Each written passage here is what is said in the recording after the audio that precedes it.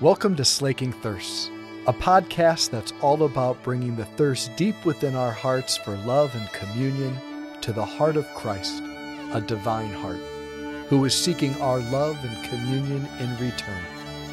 The hope is that the two thirsts would meet and both thirsts would be slaked. There's a story I heard from a deacon, actually, not one of our own, but he was a rather intense man, and he had a daughter who was 17, and a boy came to pick her up for a date. And they were sitting down while the girl was getting ready, and the father and son were talking, and he had a really nice, fancy convertible, and he said, "Here, I want you to take my car out tonight on the date." So the dad gave this boy the keys, and the boy's like, "I don't think so. I'm okay. I have a car, you know." He's like, No, it's one of my favorite cars. It's a beautiful car. You'll love it." And it was a really expensive car. And the guy's like, I'm uncomfortable. He's like, "You're uncomfortable because you're worried about breaking my car. Imagine how I'll feel about my daughter if you hurt her." Because his daughter belonged to him. The father knew that his daughter belonged to him, and he loved him. He loved his daughter. He would do anything for his daughter. He'd get angry if things hurt his daughter, and he wanted nothing but beautiful goodness, truth, love, joy, the fullness of life possible for his daughter. And he wasn't going to let anything get in the way of that. His daughter belonged to him. Jesus today very clearly says, you belong to God. Like you belong to him. You're not a burden to him. There's no shame in this. There's no like, I wish I could trade that belonging for that one in the heart of God. You belong to God. First, from the moment of your creation, there's never been a you.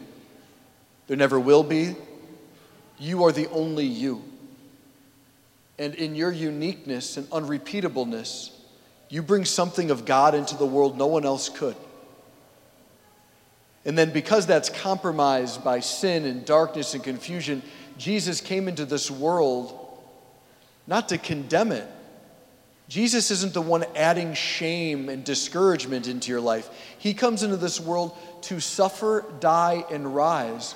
So in the places where we feel dark and powerless and scared and overwhelmed and like we constantly have to put on the face like, I got this, but we really don't. He says, I'm with you. I'm literally entering into these places and showing you how to get to the other side. Belong to me and I'll take you there. And that, of course, begins in baptism for us and living a life of learning to trust him and surrender to him. But see, it's already done for you. It's already been given to you. On our end of the relationship, we're learning to live on how to belong to someone who loves us like this. How do I belong to God? How do I let myself be taken care of the older I get when I feel like I have to make all the decisions?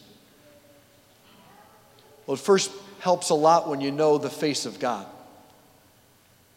If the face of God is a kind of a distracted, busy one, or an emotionally upheaval God, it's going to be really hard for you to be vulnerable, for you to trust. But if God is infinitely more committed to you than that man was to his daughter, and that word infinite there is actually accurate, all right? If he's infinitely more committed to you than that man is to his daughter, then to say you belong to God is some of the best news in the world.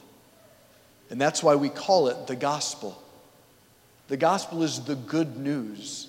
Not just like, hey, turns out it's going to be sunny today in Northeast Ohio for the first time in a week. The good news is you belong to God, and he'll do anything to get you home. Amen.